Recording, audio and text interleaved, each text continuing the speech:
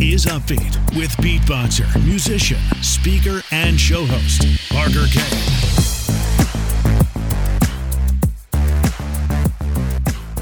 Hey guys, welcome to Upbeat. This is the 91st episode, which is crazy. Thank you very much for being here and for listening in today. If you would, please follow the podcast wherever you're listening to it right now. That is always super appreciated, so thank you for that. Sorry that I was kind of laughing through that a little bit. I was just thinking about what day it is, and it reminded me of one of my favorite songs, September by Earth, Wind & Fire. Today is September 21st, and that song literally starts with, "Do you remember the 21st night, September?" So it's September 21st. I wasn't planning on plugging Earth, Wind & Fire here today, but it's the day for that song, so go check it out. But anyway, I'm very excited for this episode. I've got Jim McCarthy on the show. That's the guy with the amazing voice in the intro of this podcast. Very happy to have him here on Upbeat. Jim is the owner of Jim McCarthy Voiceovers, host of the JMVO Weekly Primer podcast, and co-host of The Rich Redmond Show. He's an award-winning voiceover agent with 2 decades of experience in over 10,000 voiceovers. His goal is to make brands sound better. But not only does he do that, does pretty much anything in media, everything from writing commercials, imaging for radio stations, audio production, video production, branding, advertising, public speaking, and a bunch more. So go check him out at jimmccarthyvoiceovers.com. In this episode, we talk about Jim's journey of literally finding his voice and making it his career. And we discuss all of the lessons that come up along the way. One of my favorite parts was actually about sales. Specifically, if you're involved with any kind of online business today, or if, let's say, you're a creative who maybe has a hard time with sales or asking for money for what you do, that kind of a thing, that section will be very helpful for you. But nonetheless, a very entertaining and valuable episode with Jim McCarthy. Let's get into it. Jim, thank you very much for being on Upbeat. I appreciate it. Oh, no, my pleasure, man. Thanks for having me. Absolutely. When I got to say thanks too for your voiceover work and for being on my podcast for pretty much every episode from now on, because you are the voice in the intro and the outro. So thank you for that collaboration. Oh, no, my pleasure again. Thanks for having me. I'm always happy and grateful that people want to hear my voice. So I'll take what I can get. Well, I appreciate it. And also just wanted to give Rich Redmond a shout out too, if he listens into this episode, for being on the show and then connecting you and me. Yeah, he's a good guy. I was just with him. We just did 4 more episodes of his show over the last 2 days. Nice. And do you guys post once a week? We try for 2 a week. 2 a week. But we kind of ran out of steam with the amount of stock that we had built up over time. And then we started doing all the Zoom calls, the Zoomified podcasts, if you will, because he was in California and the whole COVID thing kind of got in the way of meeting.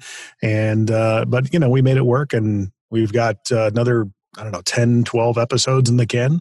Awesome. Yeah. Everybody go check it out. That's the Rich Redmond Show, the podcast with Jim McCarthy here and Rich Redmond. Very entertaining episodes. Oddly enough, a very difficult last name to say when you're trying to make it stylized. Rich Redmond. Getting Redmond. That last D in is tough. Yeah, I could understand that. Voiceover challenges, which I'm sure we'll get into here in this episode too. But first, I love starting with story and filling in the listeners with all the information they need, or a little bit more helpful information they need to understand who the guests are. So if you could just catch us up, like, who is Jim McCarthy, and I guess what kind of led you to where you are now? It all began back in 1993. Oh my gosh. So it's funny, I just told this story today. 1993, I was in college, started getting my appetite whet with radio, with the college radio station. But at the time they said, well, it's a great industry to be a part of. The only thing, it doesn't pay all that well. So at the time I was like, well, I don't want to not get paid well. So what pays well?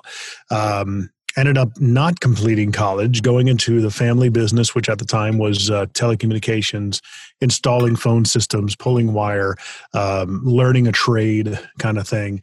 That ended. I had no interest in really getting into that business. So I knew at some point that I would have to make a decision that if I don't like what I'm doing, I got to find something I do like. So I went back to radio and decided, well, even though it doesn't pay all that well, at least I'll enjoy what I'm doing. So I began to go to the Connecticut School of Broadcasting up in Farmington, Connecticut, and started cutting my teeth, learning production techniques, literally back in the day, cutting and splicing tape. That's how I started.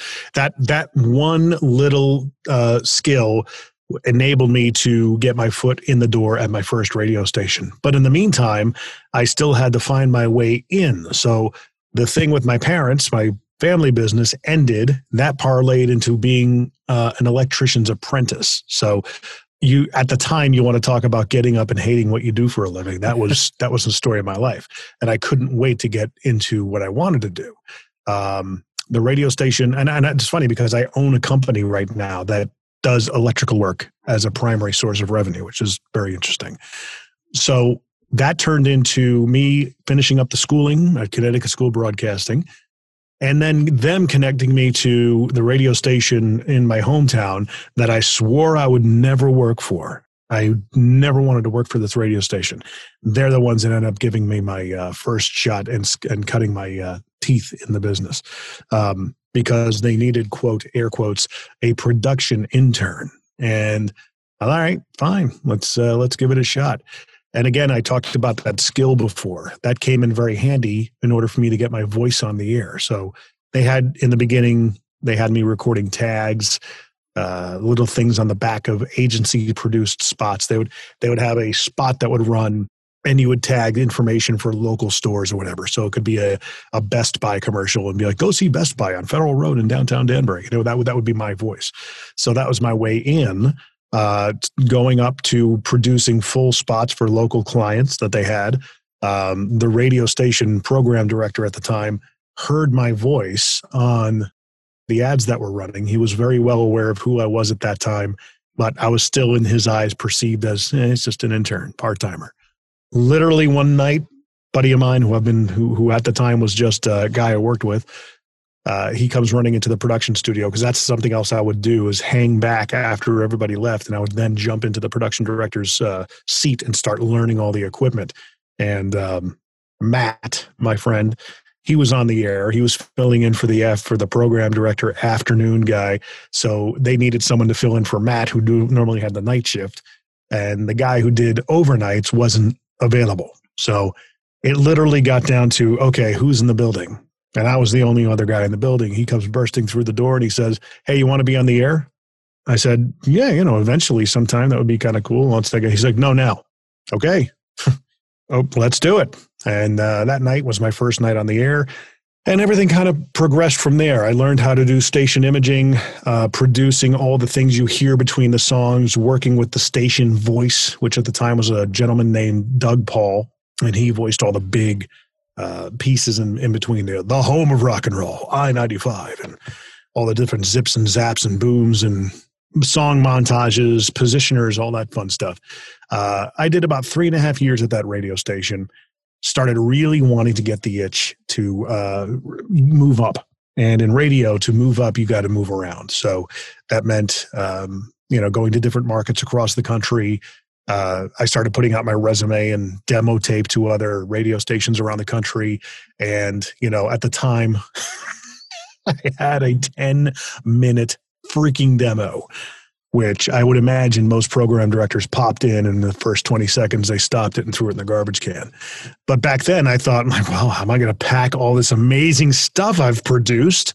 They got to hear it all. And surely they're going to listen to all 10 minutes and 42 seconds of this epic masterpiece I put together.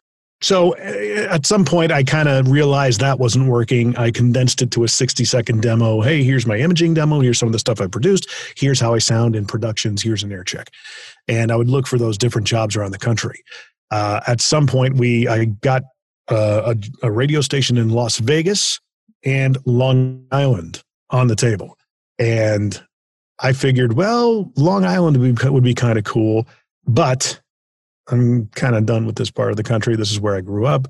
Vegas would be kind of cool. So talked to the program director there.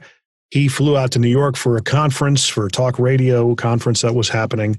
I actually drove down and met him, which he was very appreciative of. I went above and beyond to make myself very valuable to him, even producing another demo of updated stuff I had just finished for the radio station where I worked. And I brought a Discman at the time and headphones so he could listen to it right then and there. So that really kind of made me stand out. He ended up hiring me. We moved to Vegas. We stayed there from 01 to 05. The person that hired me out there, he ended up moving on to Dallas. So a lot of these things, that was kind of a launching pad to try and get me into larger markets in radio as long as I wanted to stay there. But my wife and I, at the time, we wanted to move back to the East Coast. But at that time, it was just, we wanted to make, that's not the Northeast. So somewhere in the South. And we ended up looking at Atlanta. We looked at places in North Carolina, Charlotte, and things like that. Nashville popped up with a job. And it's funny, I was like, I never really considered Nashville, but hey, why not?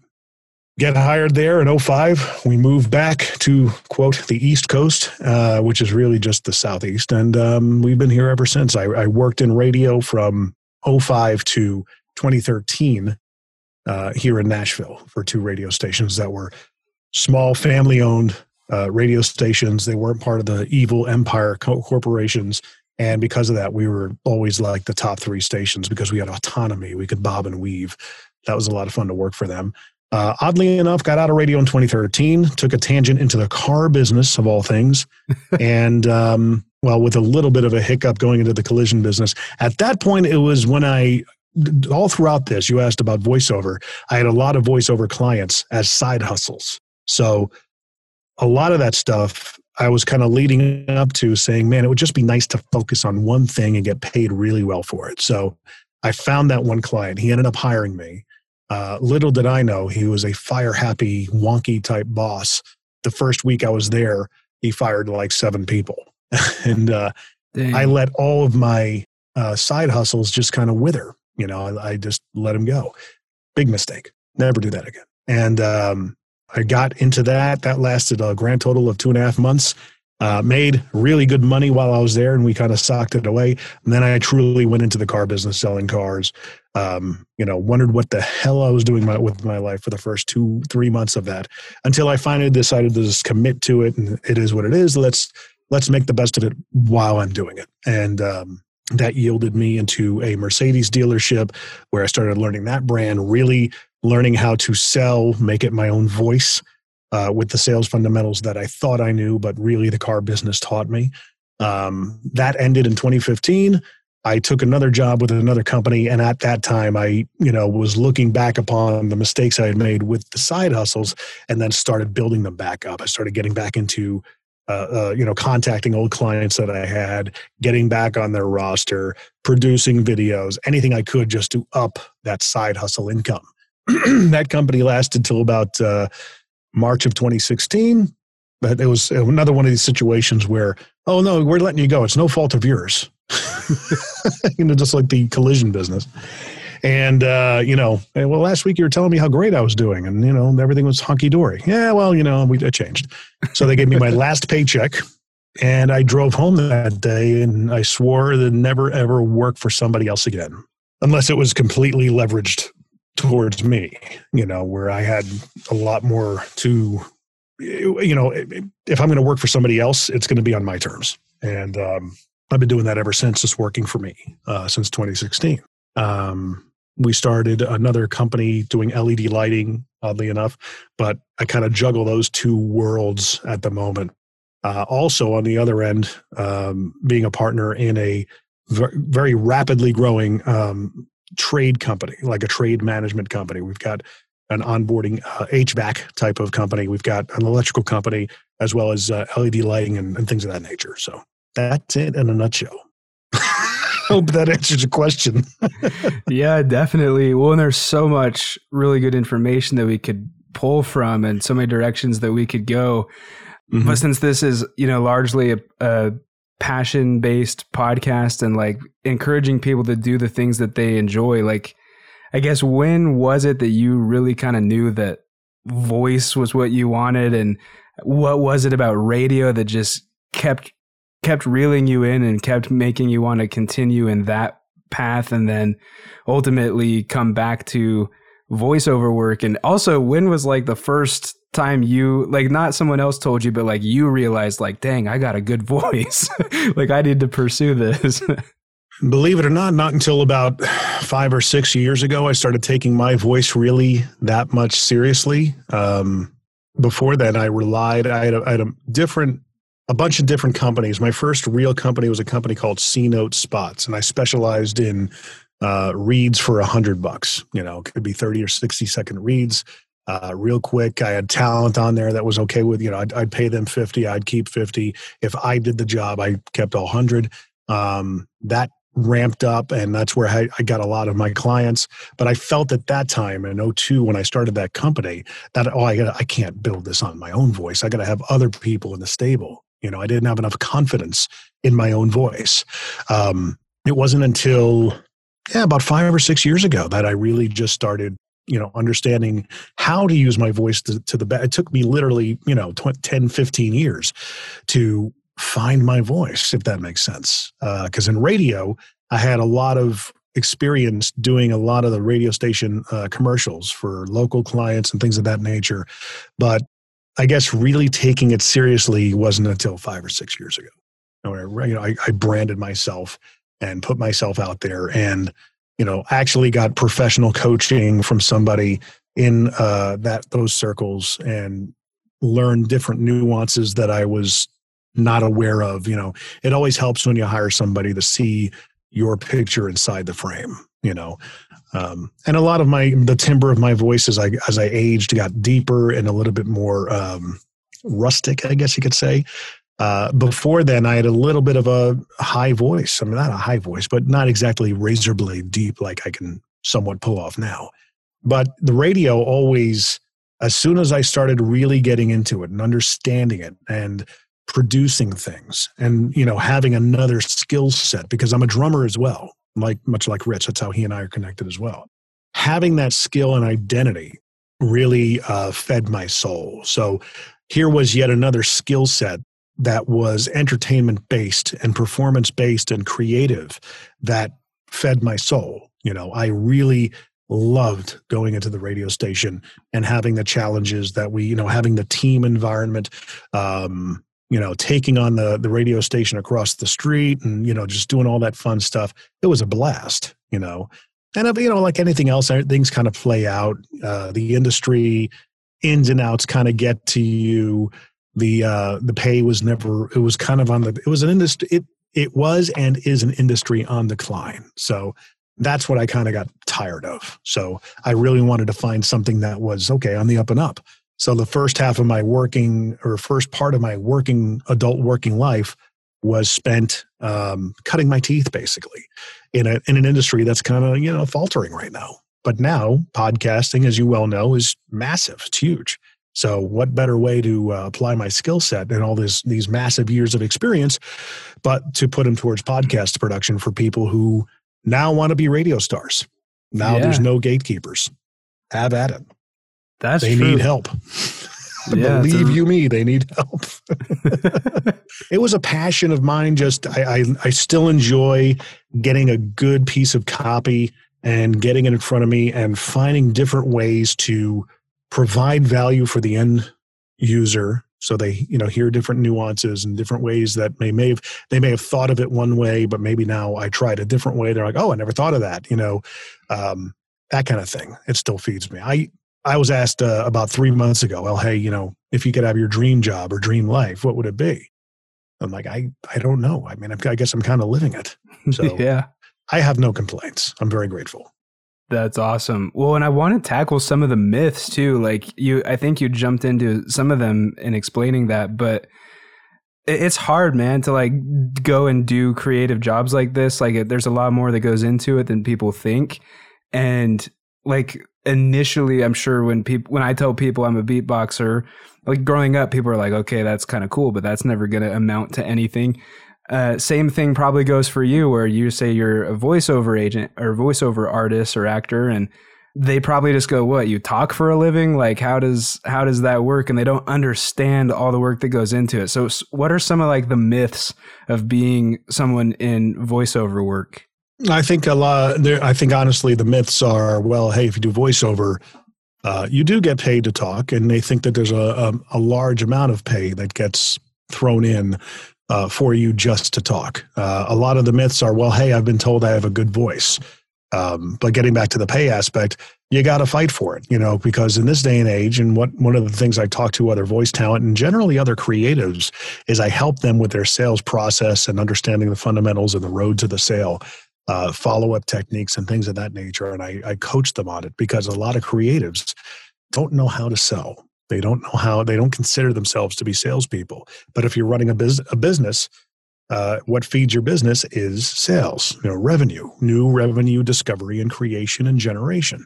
So a lot of the legacy talent, the elitist talent, I'll say, really get upset with the new people that are coming on board, because someone told them they have a good voice. They hang a shingle on Fiverr or Upwork or something like that. And, they're lowballing and bringing down the industry's floor in terms, or, the pay level to the floor, working for $5, $10, $15, $20 a read. To those people, that's a lot of money for the time involved. To the legacy elitist voiceover talent, they're looking at them saying, well, hey, you're dragging down the entire industry.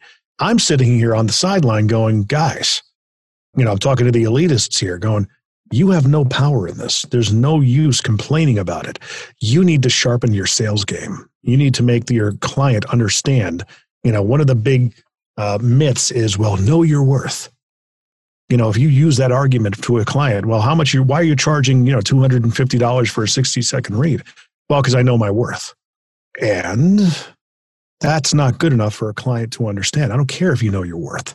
I want you to show me what your worth is. Don't tell me. Show me, don't tell me.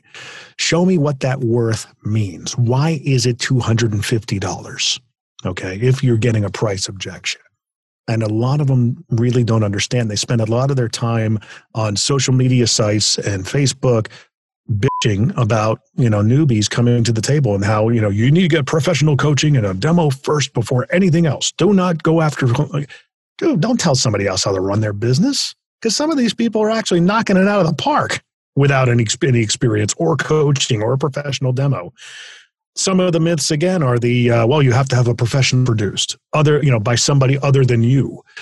I've gotten my work most of my career with demos I've produced myself based on real stuff that ran on the air. So don't know what you're talking about there, Mr. Elitist. But so those are some of the myths. I have a good voice myth is definitely a myth. I've been told I should be a voiceover actor. Just because you have a good voice does not mean you know how to use it. So yes, there is the case for coaching in that sense. I think it's a lot more personality driven than voice driven. So if you're a natural ham, I think you could actually have a pretty good go at doing voiceover or some sort of performance art or, acting or something like that. You have to be a ham, and really bring words to life, because I've heard people with really great voices that cannot read copy for the life of them. That's key. So those are some of the myths that come to mind. Definitely. Well, and just hitting on that last point, like I actually worked at a radio station for a couple of years. I wasn't doing radio, but I was doing social media for them.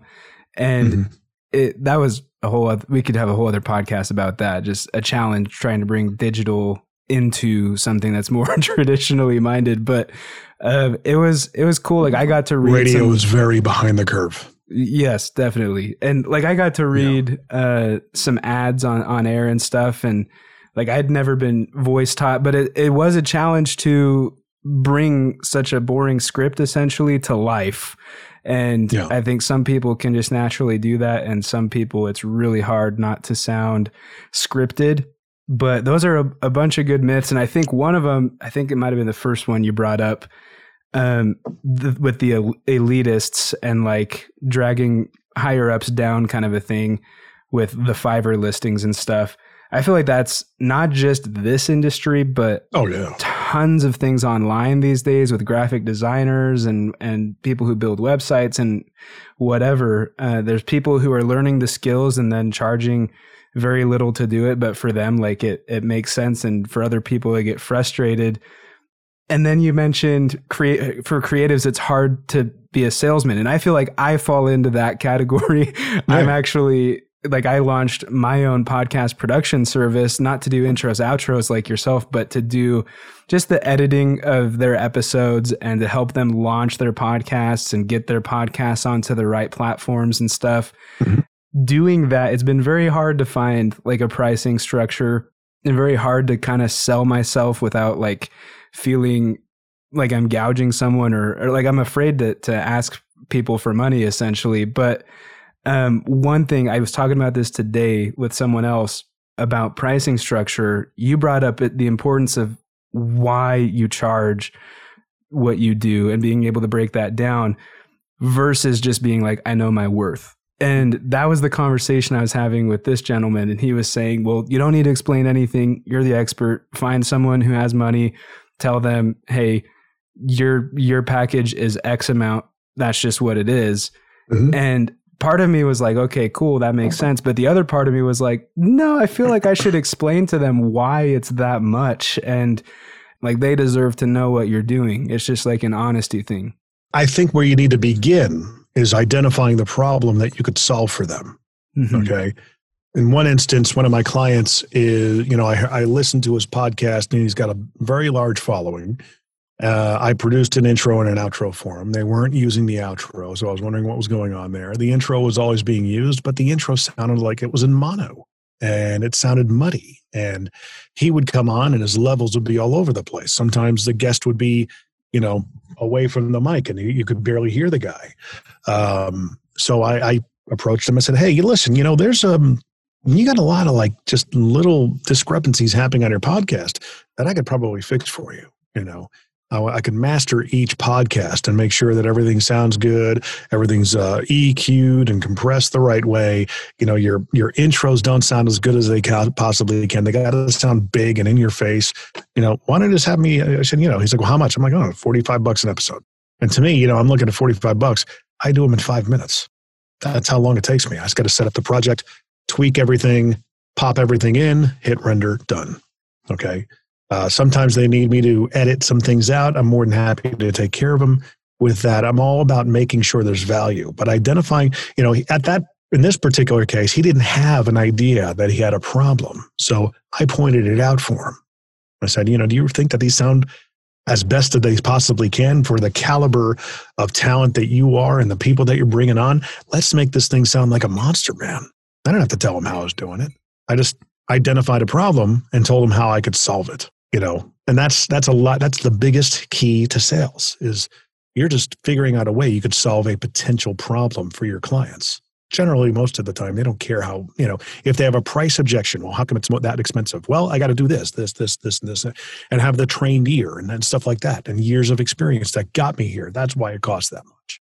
True. And I've heard this argument too with people that I know from college and stuff who are professional videographers and photographers. They do weddings and stuff like that. People want to say, hey, can you come do my wedding for like $100? And they're thinking, well, I've been doing this 10 years and like I'd spent over $3,000 on equipment. And I don't care. If I'm a client, I'm great. I didn't tell you to spend that much money on your equipment. I didn't tell you, I don't care what you spent on schooling. I expect that. If you're looking for someone to pay $100, well, I revert back to my roots in car sales and say, well, okay, where did you get that number from? Yeah. What makes you think I would do it for, what I'm doing? What do you want it to look like? Do you want me there just to do stuff with my phone and hand over the files to you to edit? Or do you want a complete edited video? Oh, I want a complete edited video. Okay, well, absolutely. Fair enough. Typically, I always posture. There's an MSRP and then a price that I'm willing to do it for. So let me explain to you that, per completed minute of video in Nashville averages anywhere from $1,450 to, $3,000 a minute. Then I stop saying anything, either in person or on the phone. I want to hear how they're going to react. You can kind of hear those little nuance like that. They're processing. I said, the good news is I'm not that high. I'm probably a little bit more on the lower end of that because I'm a one-man show. I show up. We make sure everything is mic'd up the proper way, make sure that the pastor is mic'd up. and they can pick up the bride and the groom and everything that they're saying. I'm going to be a fly on the wall. You're not going to notice me. I'm going to have a camera over here to get, still shots that's locked down. I might bring in an assistant to do some other roving shots. I'm going to get all the main parts and blah, blah, blah. And then I'm going to spend the next 25 hours editing it. So I'm quantifying and saying, this is why it costs that much. Look at all the things that you get versus, well, I'm just worth it. Yeah, I'm worth it, and I spent this much on equipment. Right. This is what you're getting. Look at all the things that you're going to get, for your wedding. Do you really want to skimp or scrimp? Is it scrimp or skimp? If you want to skimp on possibly the biggest thing you're going to go back and watch on one of the biggest days of your life. This is a very important piece to the puzzle, Mr. and Mrs. Customer. Do you really want to, chance it by spending $100? You can get it. You can find somebody to do it for $100. I guarantee it. But you don't get too excited about the results. Yeah, it's about the client. It's about the results. I think that's a really important. We haven't talked about that on this podcast, so that's going to be fire for people to hear and learn from. What would you say too? Just since we're kind of in this niche right now, or niche, whatever way we talked about that word with Rich Redmond on the show too. Yeah. First steps for anyone who wants to just start an online business. I feel like that's so common these days, and it's almost essential. Like I would encourage it. I'm sure you would too. So like online businesses, what are some, or even voiceover in particular, if you want to touch on that too, just like how can somebody get started?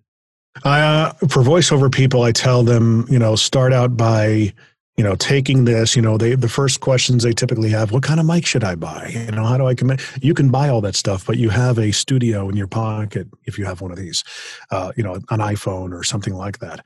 And it's got a decent microphone on it. The first thing is to read something, voice something, listen back, take notes on how it sounds, then read it again, and do that over and over and over again until you start getting better.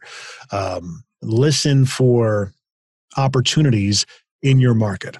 One of the biggest things I talk about in terms of prospecting, if you really want to monetize things on a lower level and get the ball rolling to fund, getting a coach and someone to work with you, either myself or somebody else virtually, that kind of thing, and even work towards a professionally produced demo, because you should have something for them to listen to.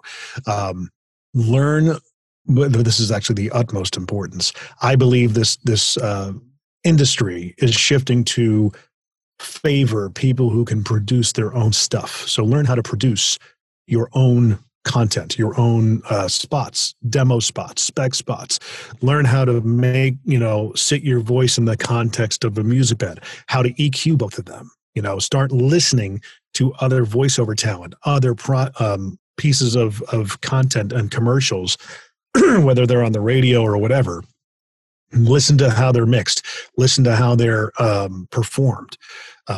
But, as far as voicing, I would say emulate a lot of talent, and you can go to William Morris Agency. I think it's WMA.com. That's something that I used to do when I first started in radio. But back then we got it on a disc, and it had all these monster voiceover talent for promos and radio imaging and television promos and things of that nature that I would listen to, not only to hear the voice styles, but to hear the imaging production, the guys who are taking the voice and really bringing it to a whole nother dimension with just the production behind it, the filters and stereo channel imaging and all that kind of stuff, just to get ideas of how I can integrate that into my production work for the radio station where I was.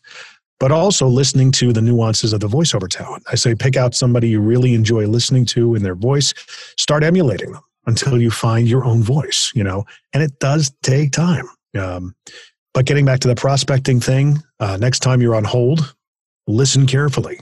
You call a company and they put you on hold. Is it music? Is it nothing? Is it the receptionist? Is it the owner's daughter who sounds like garbage? And one of the best ways I've actually picked up a lot of work is saying, hey, who handles your messaging on hold when they take off hold? Well, I don't know. I said, well, it's a service that I offer. I wonder if you guys ever are interested to have a different sounding voice on there. or have some sort of message on there that you have for a captive audience to hear how great your business is and why they're doing business with you, let me know. That's something that I do. Radio is a great prospect field because any radio station these days, especially these days, has got one person doing all of the voicing, typically, because I was that guy. And pick up on who, if you hear that voice multiple times throughout the stop sets on locally produced ads, not meaning like the Home Depots or the Lowe's or these large agency produced ads. Look for, listen for the local ones. If you have production chops, you can actually go and pitch yourself to these local companies and say, hey, I heard your ad on the radio. What a great subject line in an email to get it open, by the way. I heard your ad on the radio. I went ahead and transcribed it and produced it. Here's a 20-second sample of how I can sound, that kind of thing. That's valuable. That's a lot of value for the client. And, 8 times out of 10, they may take you up on it or at least start the conversation. The other thing you can do is also, if people want to get into voiceover, go to a radio station and try on the production director, the guy who's actually producing all the commercials. Understand the guy he's wearing a ton of hats. He's underpaid. He's got a lot of stuff to do, and offer your services. I would like to offer my voice to you to read tags, to read, little rip and read type stuff. Anything you don't want to do, or you want to vary up the voices on the air. I just need some experience. Okay. I just need, the exchange is you don't have to pay me. I'll be here every Thursday at 2 p.m. You can count on that. Set aside stuff. We'll spend 15 minutes to 20 minutes just burning through it. All I ask is that you coach me, send me the final product, and let me know when it airs. Because those 3 virtues, you can then say, I've been heard on the air. My voice has been on a broadcast radio station. Those little produced ads can be the beginnings of your demo. Okay? So there's a lot of little tricks that, not the elites like to talk about. Most of the elites are out there coaching the people coming in. So they'd rather them get them into their course. I want to start coaching you and make you spend $3,000 for the coaching and the demo. If you're in the beginning, you're just pulling yourself up by your bootstraps. There are methods and ways to get exposure and start getting work, so those are the things I recommend. I was going to ask that too. You kind of alluded to it, but what does it take to, I guess, actually be able to claim that you are a voiceover artist? I know in today's world, we have the ability to just label ourselves whatever we want to. Anybody can just get on and be like, hey, my name's Parker. I'm on LinkedIn. I'm an entrepreneur now. I'm a voiceover artist now. I'm this now. So what does it take to actually, I guess, consider yourself that? I mean, if someone's coming at me and I'm a voiceover talent. Okay, send me your demo. Okay, you're not really a voiceover talent. You're trying to be, and I appreciate that. If you have a demo and I hear it and, it sounds really amateur, okay, we're getting there. You do voiceovers. Not sure if it might be a talent at this point, but we'll keep working on it. Because God knows I sounded like crap at one time. I cringe going back to listening to my stuff. Absolutely cringe. Rich and I actually talked about that. I said, we should actually do a show going back and listening to our early stuff. Your demos that you did in Dallas to get to Nashville. My demo, my 10-minute long production demo. Oh my gosh. Talk about cringe city. We all got to start somewhere, and I would say that, anybody who is maybe ongoing getting professionally paid, you can call yourself a talent. Somebody sees the value in hiring you. Love that. What I wanted to ask too, I'm sure this is on everyone's mind listening in. What are some of the favorite projects that you've been able to work on, or maybe some of the ones that probably like most of us would recognize you from, we just don't even know it? Oh man. Favorite projects. I mean, as far as voiceover goes, nothing really comes to mind. I'm actually, a lot of they're podcast clients. You can hear my voice on Grant Cardone's podcast, on Brad Lee's on Rich's podcast. Hearing that stuff played back and knowing that there's thousands of people hearing that and getting impressed by it. I just had a client today tell me that he had somebody on that was kind of a hoity-toity coach and influencer, and they heard the intro I did for him. Where did you get that done? Yeah, that just floats my boat all day long. Yeah. Say my name, biatch. And it's one of those things that, yeah, I mean, I know where my center is. So the most satisfying thing is hearing back and people appreciating the production prowess that I have learned. It took me 20 years to learn. Now it's getting appreciated and valued at the right rate. So in radio, it wasn't really all that valued because, we were monkeys to the people that were in management typically. Anybody can do your job in that kind of attitude. Yeah, no, I definitely feel that from personal experience. What sold me, man, was Brad Lee's podcast, The Dropping Bombs. Dropping Bombs. Yeah. Yeah, that one was amazing. If you guys he's got a good show.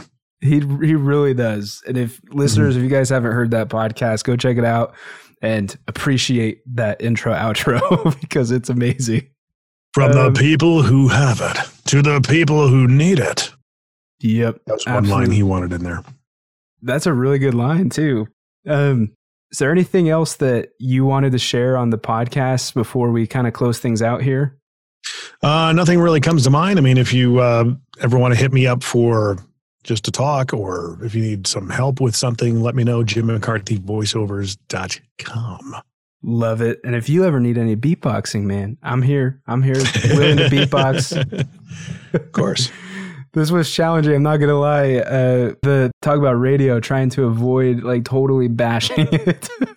I enjoyed my experience with radio, but it was very challenging to try to bring a digital element. And it's funny. The other day I saw on one of the trade websites how I guess Entercom, which is formerly CBS, I guess let a bunch of people go. And now all the announcements are coming about how these big jocks in these major markets, so-and-so from New York adds, middays in Tulsa, Oklahoma and Miami and, all these different cities. So they're making them wear more hats because they fired all the other people. And they're looking for cost-cutting measures because it's being cannibalized.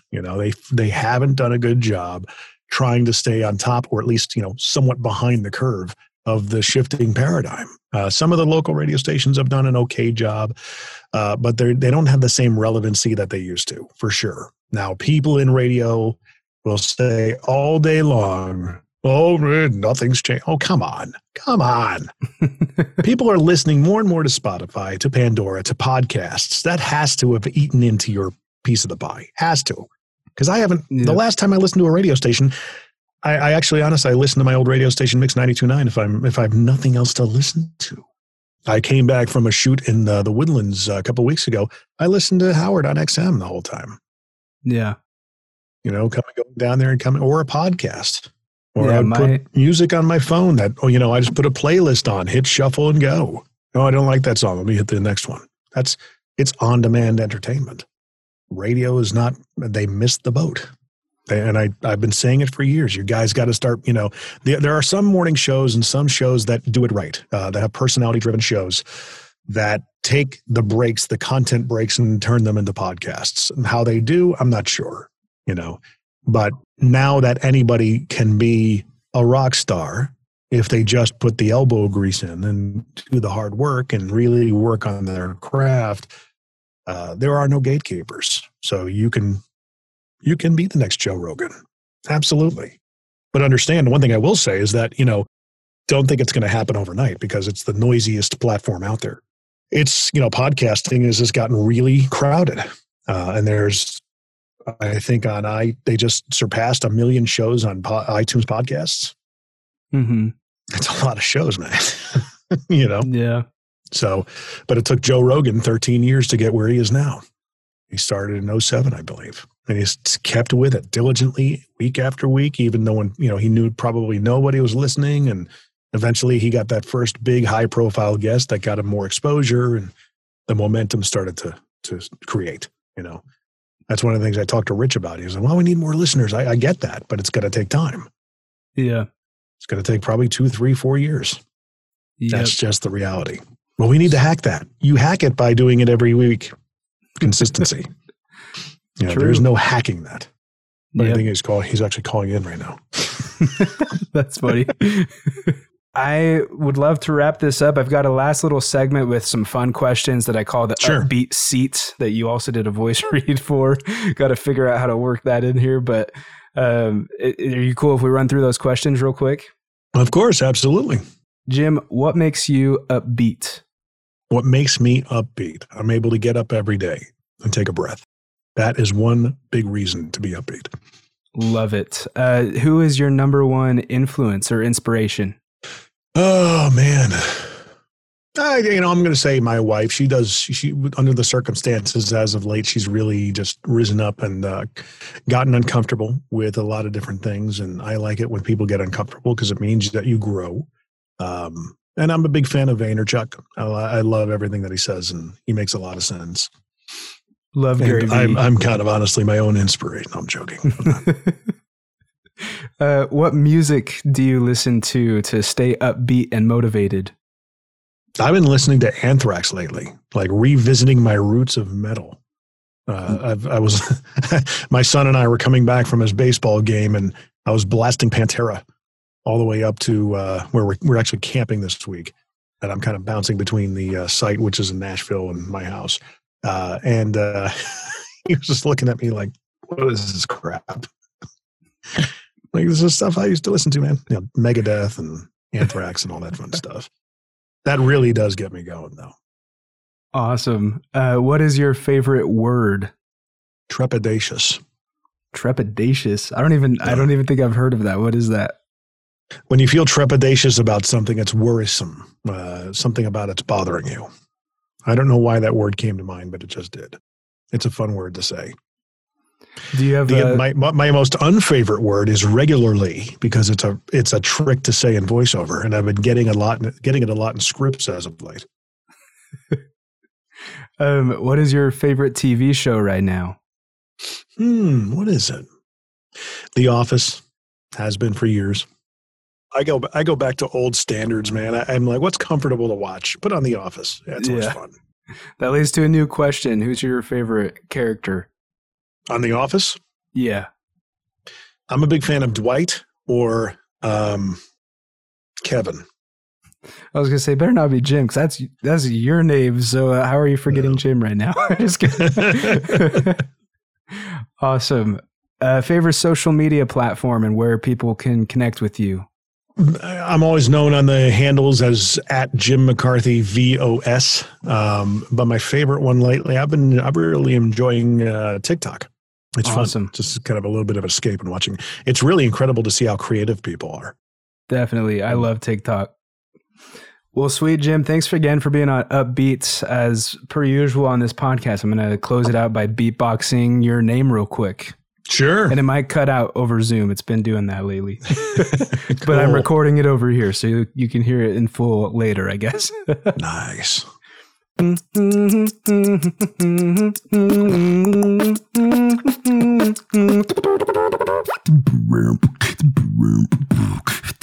you read about with Jim McCarthy? Jim McCarthy. Nice. Are you doing those and put them on TikTok and stuff? I need to be. Yes. Dude, I mean, because eventually, put out a call to action and have people, just beatbox their names just like you did and put them, you'd be huge. Yeah. You'd be huge. I got to do that for sure. Yeah. See, I come up with a lot of good ideas. Trouble is most of them suck. That one hopefully doesn't suck though. I'm going to try it. I think that's a good idea. I think, give me a name and I'll beatbox your name and have somebody in the comments do my name. And then the next video you do is their name and you tag them in it and off you go. And booyah. Yeah, totally. That was very impressive. Awesome. Thank you so much, Jim. So there you have it, my interview with Jim McCarthy. We'd love to connect with you. You can find me at parkerkane.co and Jim at jimmccarthyvoiceovers.com. If you enjoyed the episode or got value from the episode, please share it with a friend and leave an upbeat review. That is always much appreciated. Thanks, guys. You're the best. I'll see you next week. This is Upbeat with beatboxer, musician, speaker, and show host, Parker Kane. subscribe at parkerk.co.